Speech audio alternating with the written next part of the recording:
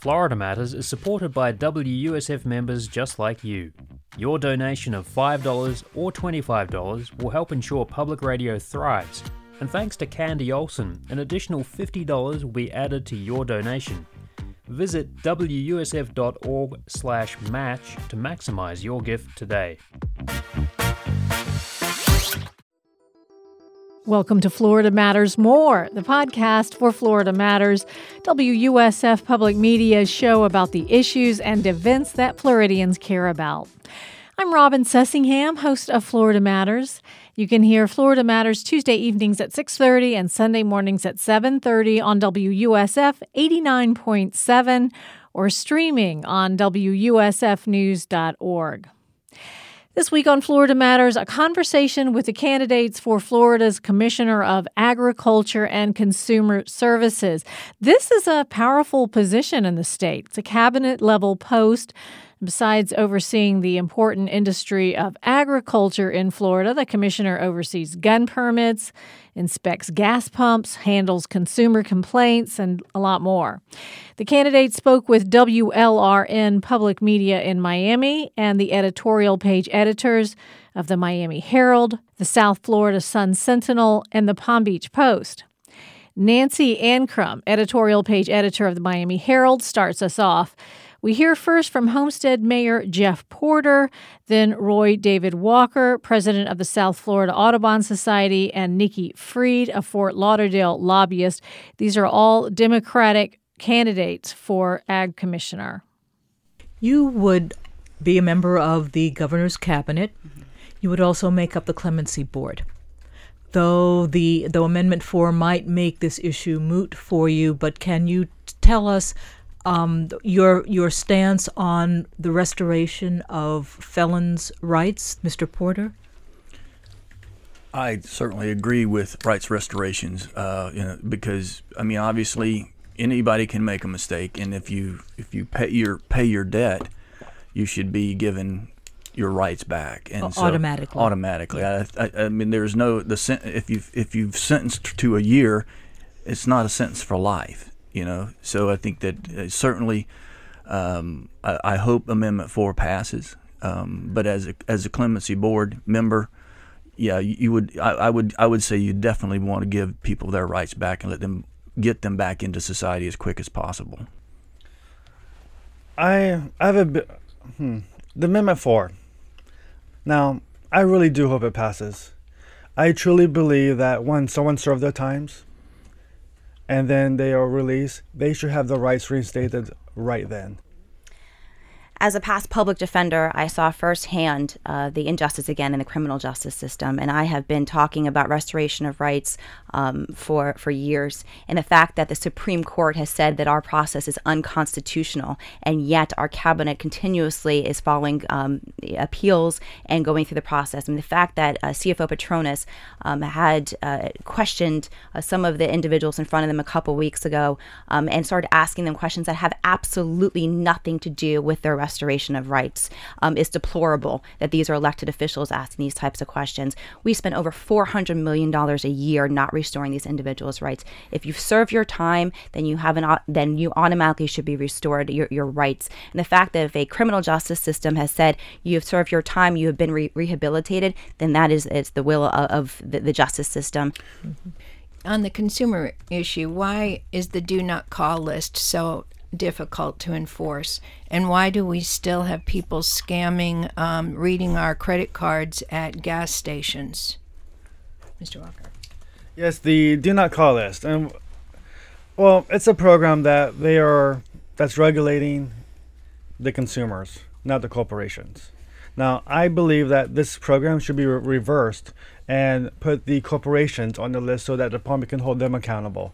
And by doing that, that means they will have to come to Florida and open up an office so that they can be held accountable. So that when it comes to the do not call list. Now, fraud, of course, has been number one within the current administration. And they do get this information mainly at the gas pumps. Now, technology has advanced over the years. It used to be when you insert your credit card, it was there. at the reader. So you used to always jiggle before inserting your credit card to make sure there's no attachment. However, technology has advanced, and actually they're now putting devices inside the gas pumps, so it's so that they transfer the data remotely. Now, to fix that problem, one way to solve that is inserting the chip on your credit card. They do that in Europe and other places. When you insert that chip, that means your card has to be there, and then they won't collect that data. Now, also with the device inside the machine, now one way to do that is to make sure that the pump is actually secure. And that can be as simple as putting a security label on the side of that pump's sill, so that the consumers can know if it's been opened, it would be cracked. Mr. Porter? Well, I think the technology is lacking. There are security efforts there are security aspects that are being incorporated that are protecting the credit cards better than they are at the gas pump. They're still using the swipe process. The do not call. They're just not enforcing. There's I don't know what to do. I really don't know what to do.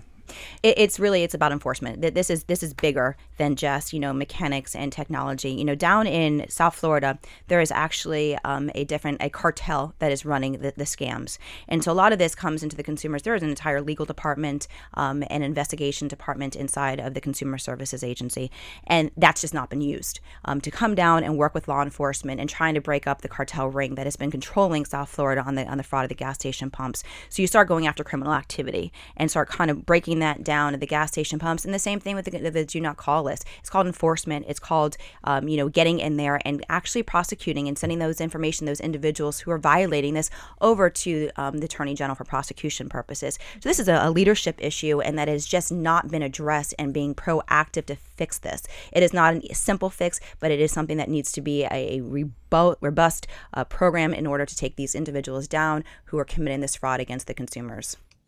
That was Nikki Fried. We also heard from Jeff Porter and Roy David Walker, the three Democrats competing for their party's nomination to run for Florida's Commissioner of Agriculture.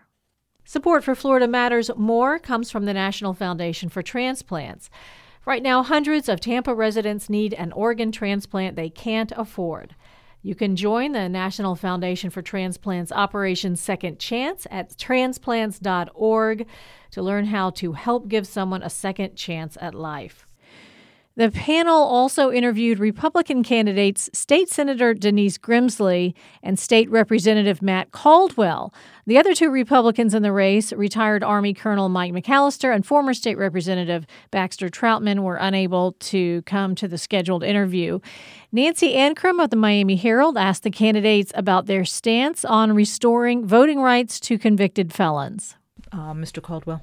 Yeah, absolutely. So here is my standard. If I was in charge of this today, if you were a nonviolent first-time offender, you finished your sentence, you finished your probation, then you should go on the list for rights restoration, and on a regular basis for the however monthly or quarterly cabinet meetings, and the cabinet officials should have to proactively give a reason to pull your name off of the list. Right now, the whole process is arbitrary, as the court did say, and takes such a long time. Sure.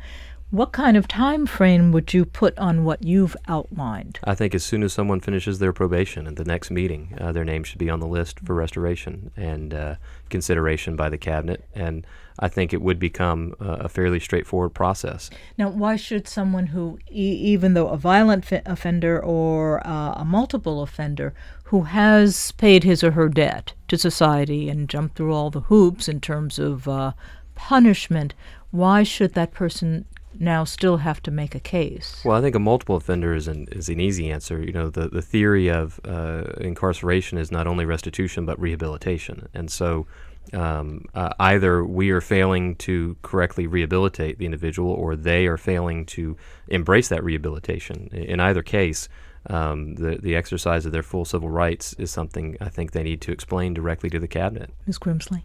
So let me start with the violent offenders and we'll get that off the table. I don't support any automatic restoration for them, and I think there's a process. Now, I do think that the process that we currently use is broken and there's a backlog, and we have to figure that piece out.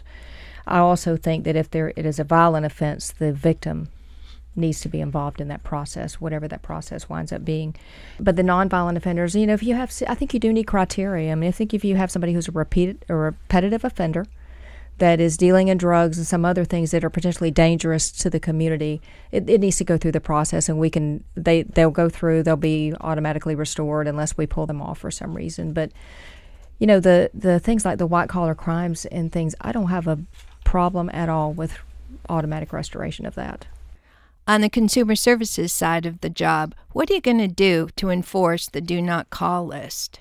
So here's what happens. There's something called the North American Numbering Plan, that if that number is not on that plan, then the carriers know that that's an illegal call coming in. Mm-hmm. Usually it's the local number, which is not on the plan, and you answer it because you think it's somebody local calling.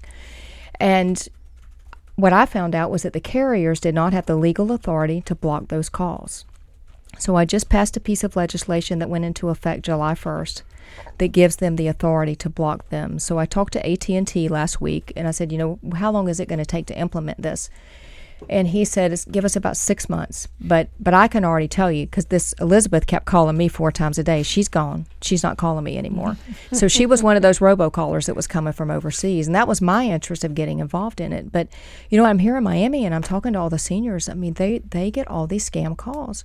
So he said, give it 6 months. But in the meantime, if you're getting a call that is not a legitimate, it's an illegal call, please call your carrier and go ahead and give them that number, and they can preemptively go in and block it. But as commissioner, I think I ought to be out in all of the communities talking about those kinds of things.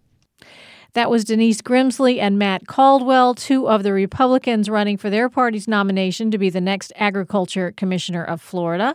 The candidates spoke with WLRN Public Media in Miami and the editorial page editors of the Miami Herald, the South Florida Sun Sentinel, and the Palm Beach Post.